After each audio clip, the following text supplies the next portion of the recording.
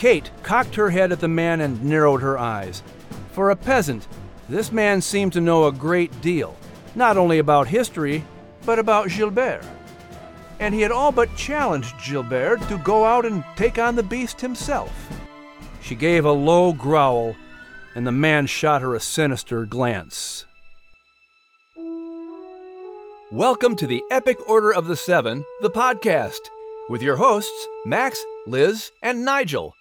This podcast is produced by Playful World Ministries, a department of ACT International. All of the Epic Order of the Seven characters and adventures were created by and written by Jenny L. Cody. And I'm your narrator, Denny Brownlee. By the way, as you listen to this episode from the audiobook The Voice, the Revolution, and the Key, keep in mind you can download your very own copy of it by visiting audible.com. That's www.audible.com. And you'll find the entire collection of Jenny L. Cody's Epic Order of the Seven books by going to her website, epicorderoftheseven.com. On today's episode, we'll hear Chapter 46 from The Voice, the Revolution, and the Key. But today's episode is, well, extra special to me. And in fact, I have some last-minute items I need to go take care of.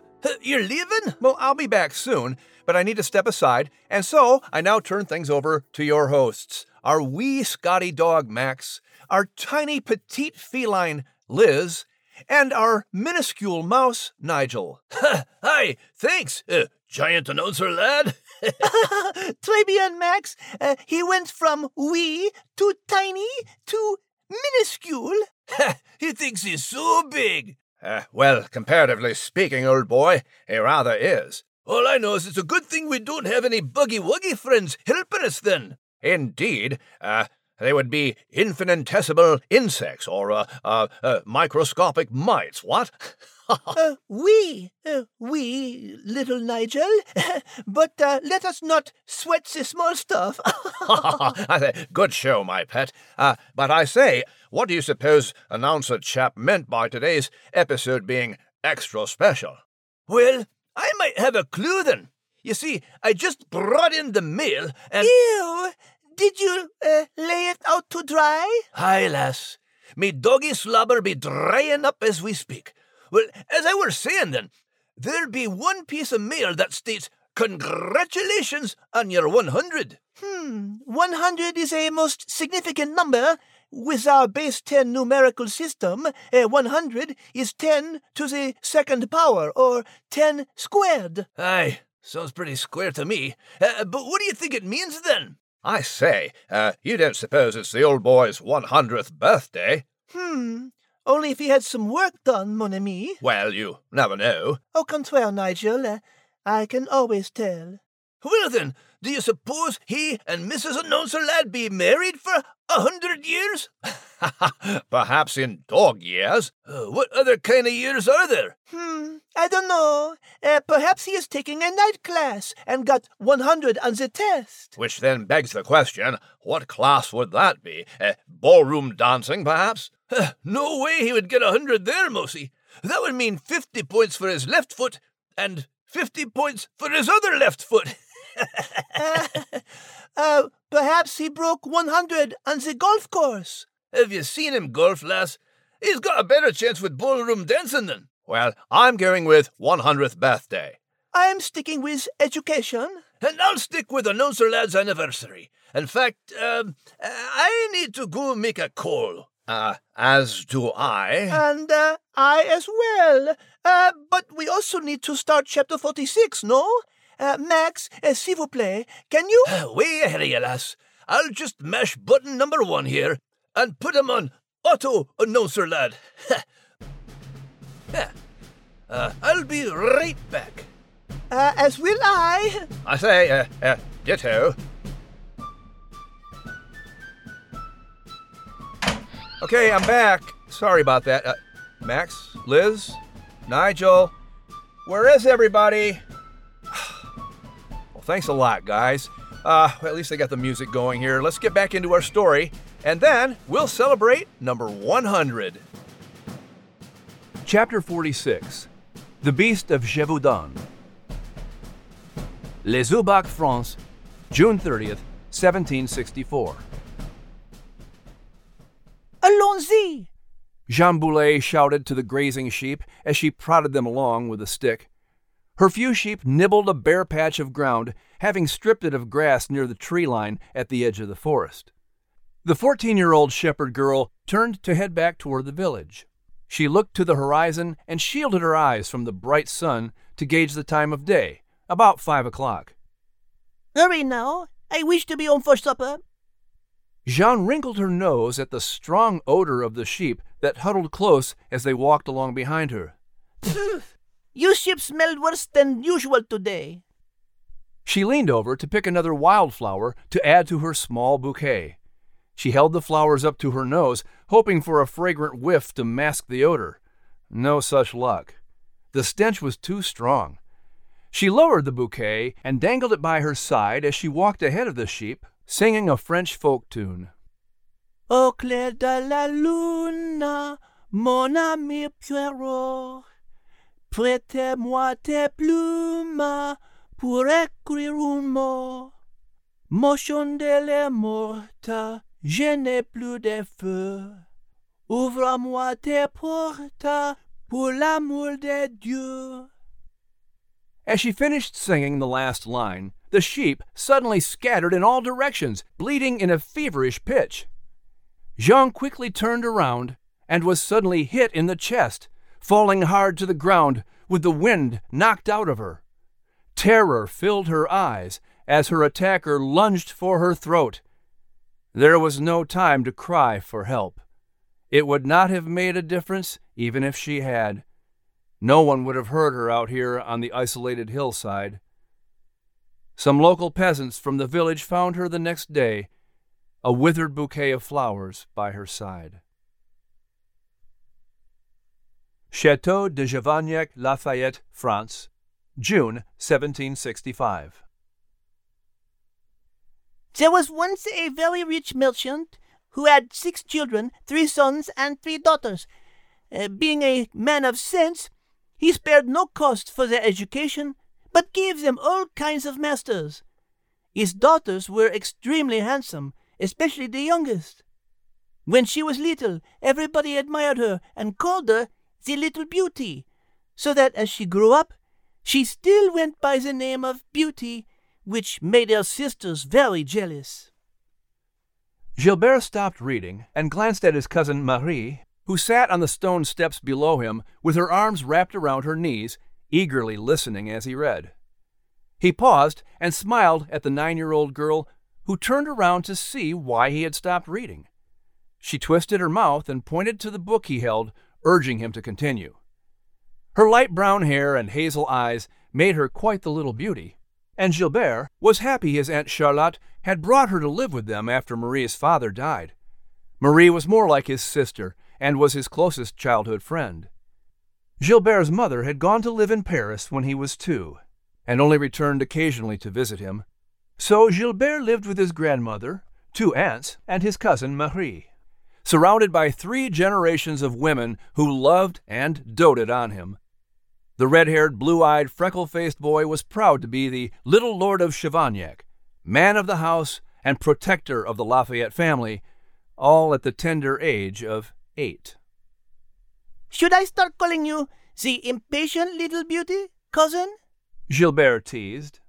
He turned his gaze to follow a hawk that flew high above the lush gardens of the Lafayette estate to the distant forest.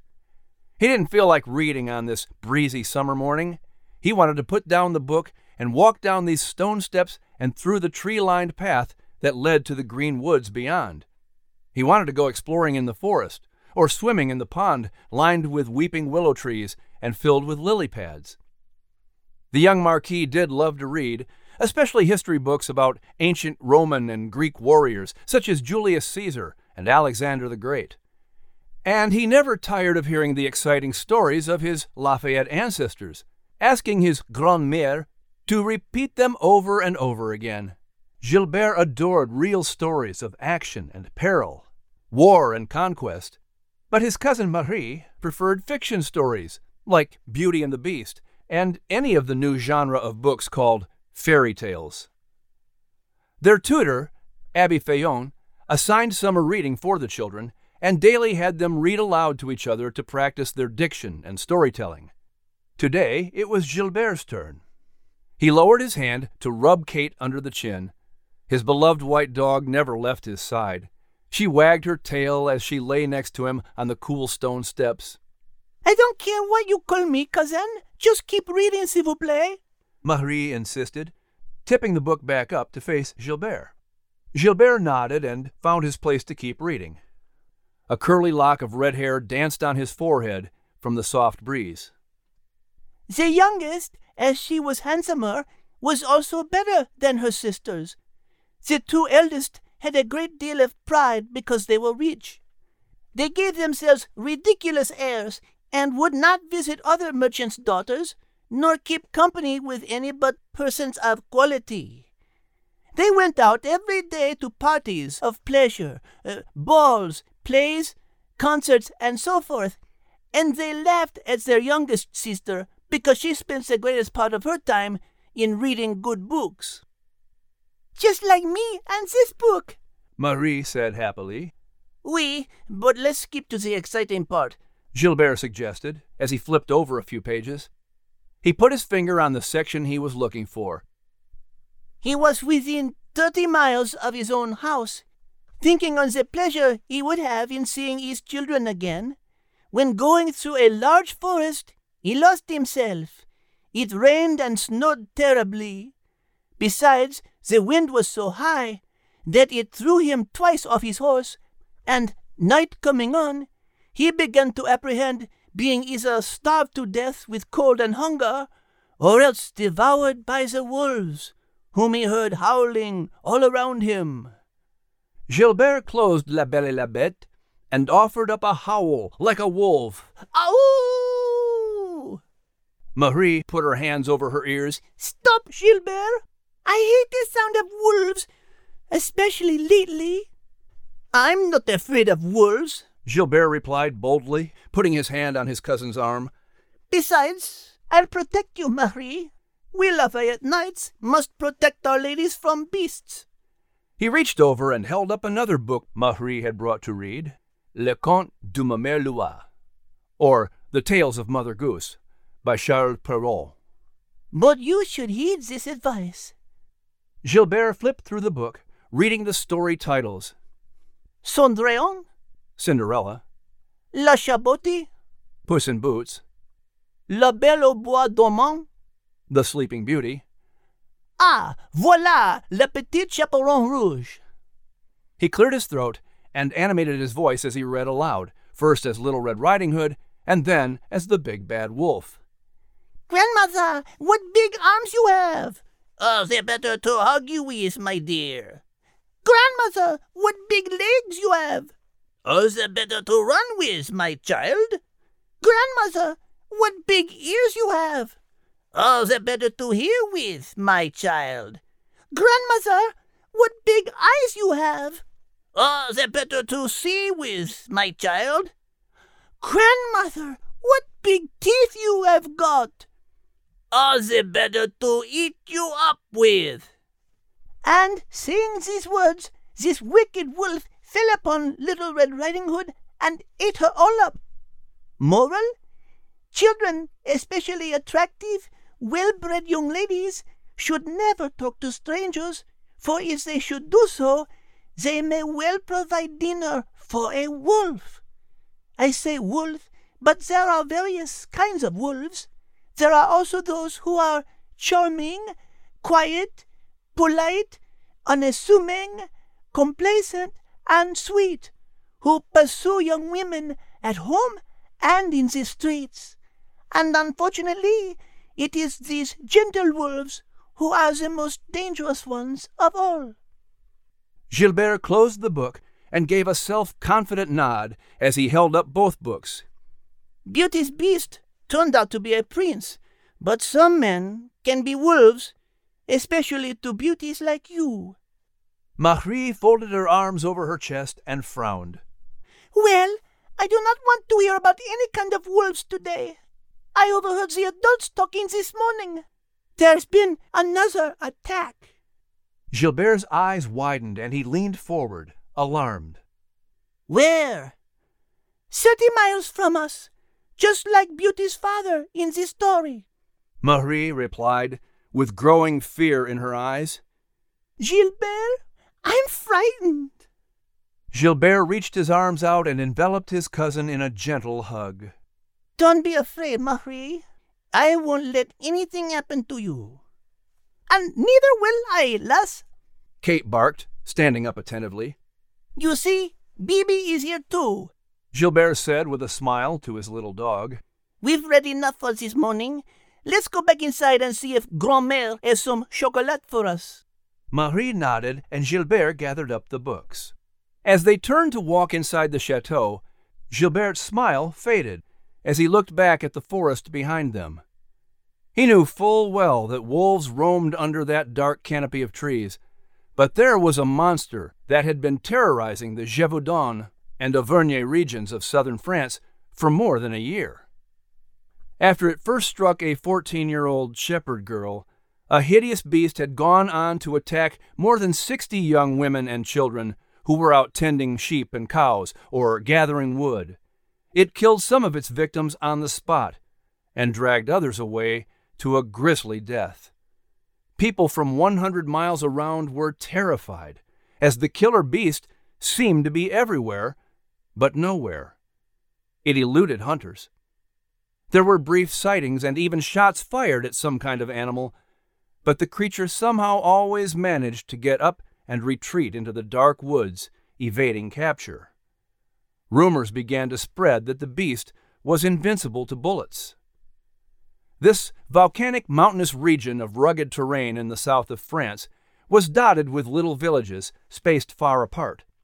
The population was small, and peasants tended not to travel far from their homes, keeping people somewhat isolated from one another. Poor peasants worked from dawn until dusk, struggling to put food on their tables by the sweat of their brow. They had few possessions, and those who were fortunate enough to own a few sheep or cows guarded them with their very lives. These peasants were concerned only about the immediate world around them, so news spread slowly at first in this region. But as a French writer noted, the marvelous is a seductive poison, and gazettes quickly discovered the power of this monster story over the masses. Newspapers and broadsides began pouring into the villages and towns, and they were filled with account after gruesome account of the attacks by the beast of Gévaudan. The people of France couldn't get enough of the news. They were poisoned with marvelous terror.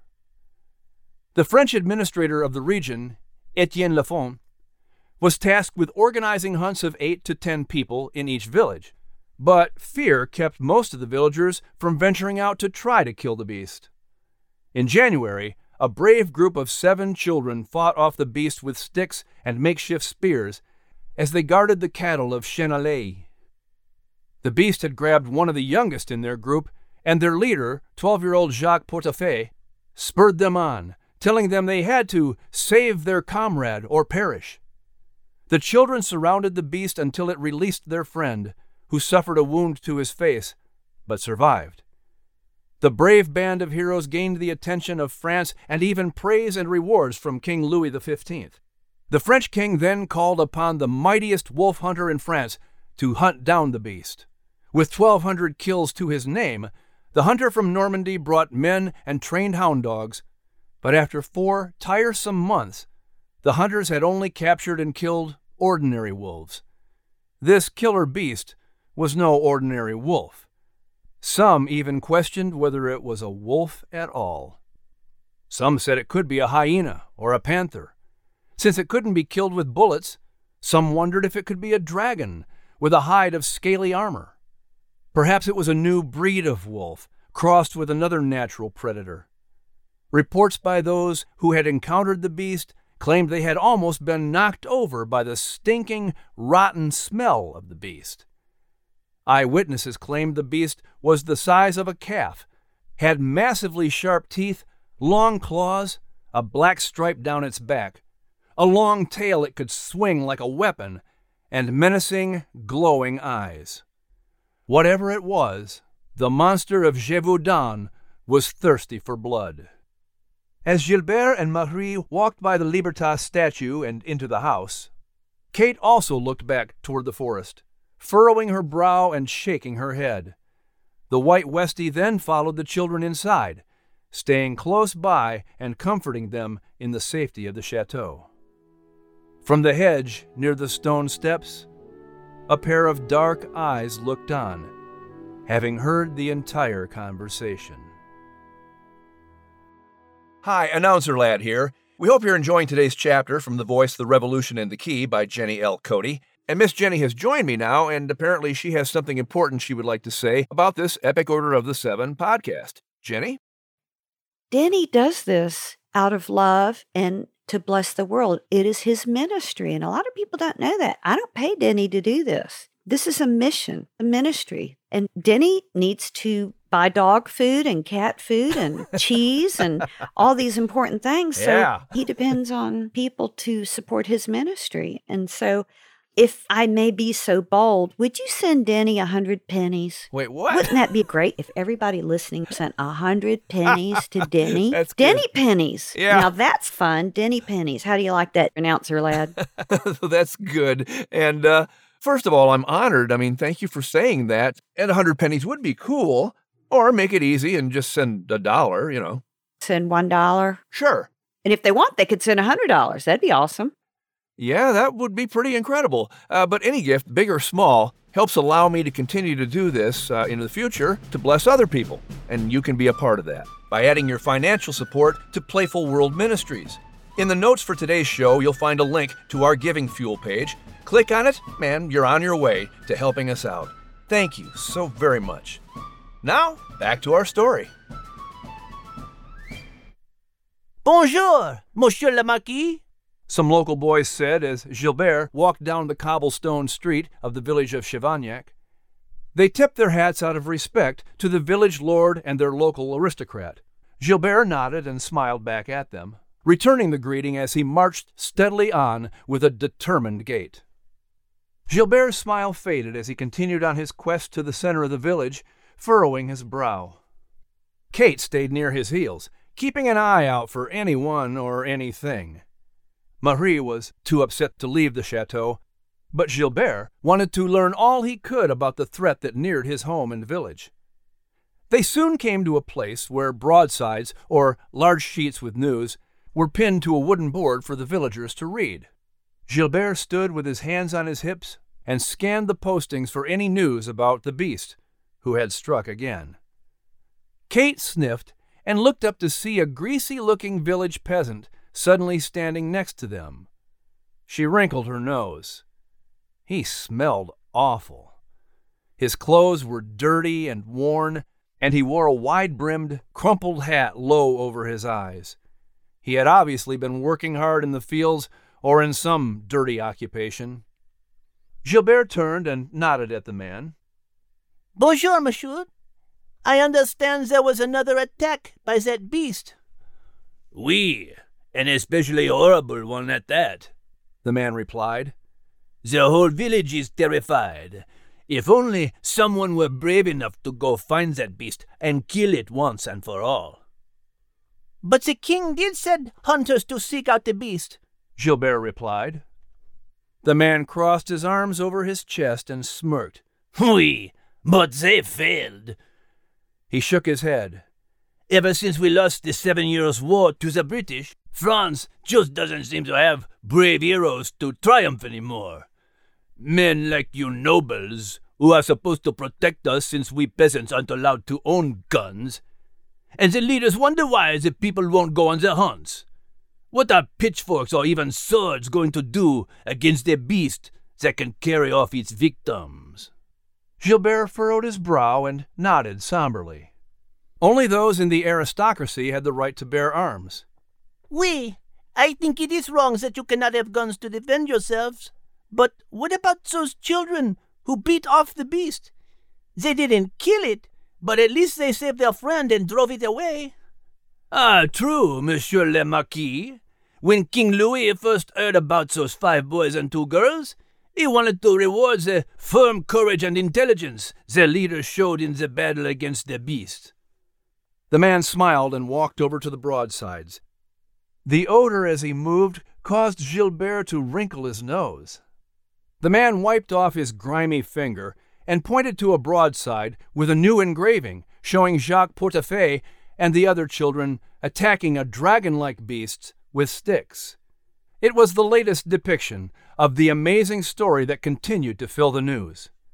With each new telling of the story, the details became even more fantastic, and the story grew more marvelous in the minds of the people. Have you heard what the king has done now for Portefeuille? Gilbert walked closer to study the picture, putting a hand over his nose against the man's body odor. No, what? Not only did the king send money to him and the other children, now the king has sent him to school in Montpellier to learn how to read. He hasn't been privileged to go to school before now, the man explained with a sneer. After Portefeuille finishes school, he will go on to military training and be assigned to the king himself. That brave boy not only protected his friends, but he achieved glory for himself. His fame has spread all the way to America. Word has it that the people in Boston have read about the brave Jacques Portefeuille. He's been called Hercules in the cradle. Gilbert's eyes widened with this news.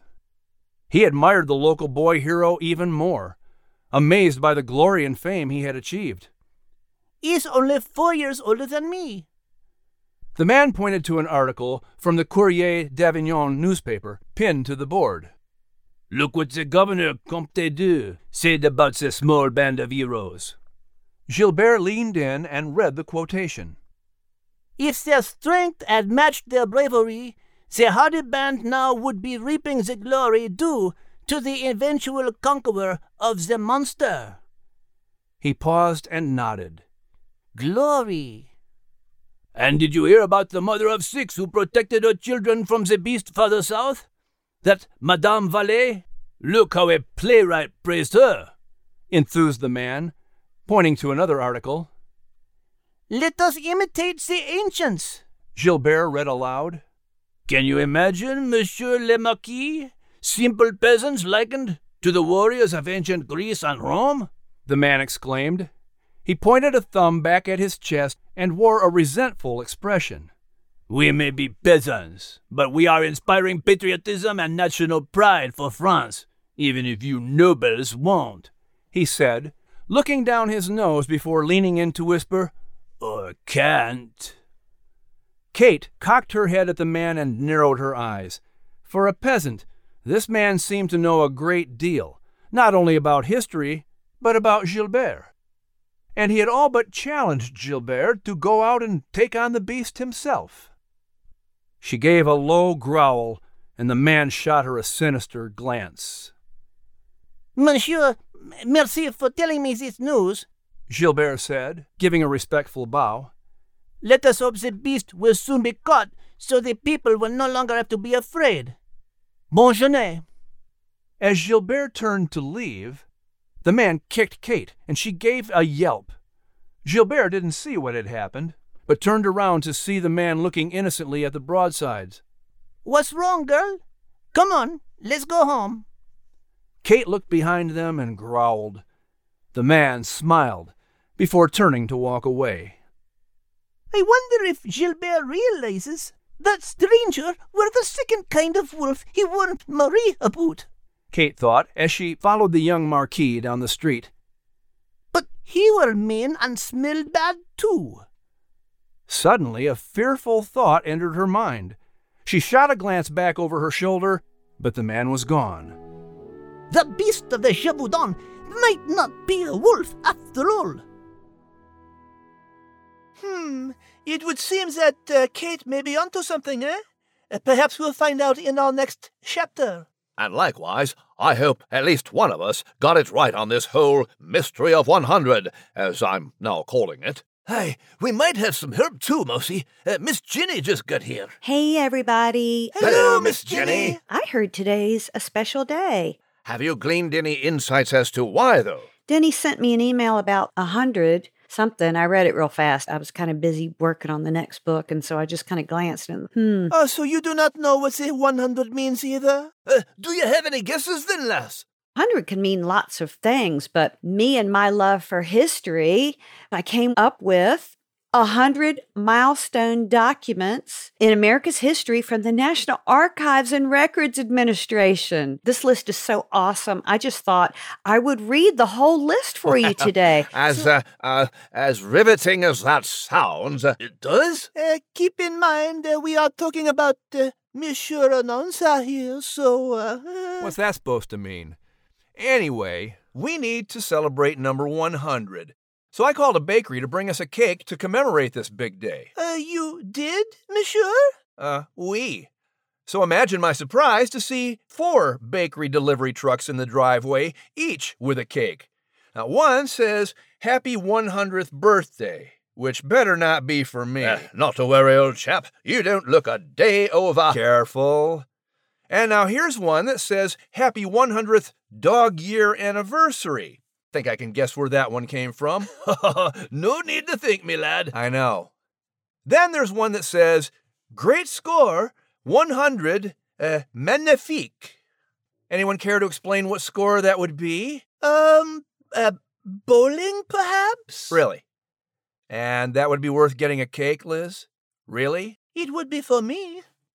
Okay, monsieur, we give up. Happy 100th, 100th what? What is it?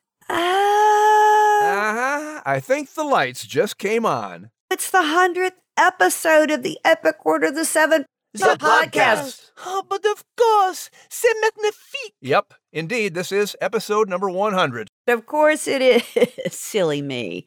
Well, congratulations, everybody. This is a big day. Wow, 100 episodes. And I say, old chap, a big tip of the hat to you, too, for coordinating our efforts, old boy. Thanks, Nigel. That's very kind. Of course, you know what? There would be no Epic Order of the Seven podcast without Denny Brownlee. And Max and Liz and Nigel, I hate to tell you this, there would be no y'all if it weren't for Denny Brownlee, at least in this platform. Denny works tirelessly, probably 100 hours every week. No, Denny, don't deny it. Yes, ma'am. To bring you the Epic Order of the Seven, the podcast. I have never seen such joy and creativity fueled into something like this podcast. Here, Miss Jenny. So let us eat cake. And lots of it. Sure, come on in, fellas. All 4 of you. Okay, wow. Are you guys brothers? Yes, we're the Singing Baker Brothers. I'm Larry. I'm Jerry. I'm Terry. I'm Harry. You're Harry? No worries, lad. So am I. Uh-huh. Does this mean we're all about to be serenaded? As much as they charge, monsieur, oui. Let them sing. Ready, fellas? Okay? Hit it.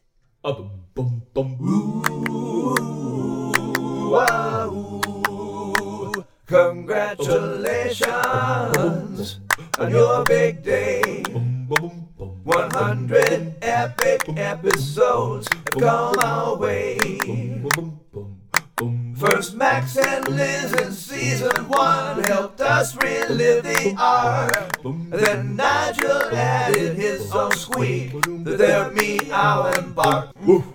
With author lads extraordinaire, a lady we call Jenny, and Monsieur Announcer lad, whose name is one of many. Benny? Lenny? Kenny? Penny? We just can't pick 'cause there's so many. The name is Denny.